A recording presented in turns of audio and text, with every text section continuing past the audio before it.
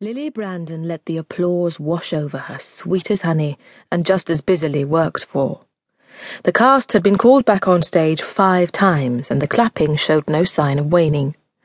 There was none of that half-hearted acknowledgement actors dread, knowing that for the last 15 minutes the audience mind has been not on the play's climax, but on dinner and how soon they could get there.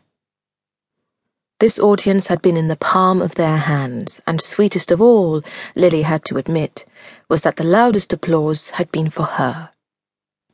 She waved at the audience, all signs of the intense and austere character she'd just played vanished, and bowed low. She'd put her heart and soul into this role, and it had paid off. "If this doesn't transfer," hissed Ray, her leading man, when the clapping finally began to die down and the audience groped for their coats, "I'll open an antique stall in Brighton." Lily squeezed his hand. The rumour was that London's most influential theatre critic had been in the 3rd row, clapping like a madman. As they all knew, if the reviews were good enough, and there were enough bums on seats, the show might, just might, move on to the West End after its run here. Lily didn't let herself think about it. Whatever happened, this was the best night of her career. If only Ben could have been here, it would have been perfect. But Ben had been committed for months to giving out the awards after a drama school production, and hadn't been able to get out of it.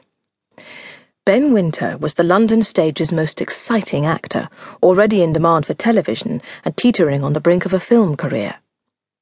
At least he'd be at her first night celebration in the Italian restaurant round the corner. As usual, Lily felt a leap of excitement at the thought of seeing Ben, which 6 months of going out with him hadn't remotely dimmed. She still felt like the fat girl at the party, amazed when the local heartthrob asked her to dance. Back in her dressing room, cubbyhole might have been a more accurate description, Lily hugged her joy to her. If she could have danced around the tiny space, she would have, but there was no room to swing even a rat, let alone a cat, and the already limited inches were reduced by the armfuls of flowers and good luck cards. Ray popped his head round the door. "See you there in 10 minutes. If you're late, I'll eat your antipasto. Is Glamour Boy coming?" Everyone knew about Ben. She nodded. "That'll annoy the director. He hates being upstaged. Goody. By the way, Chuck, you were brilliant."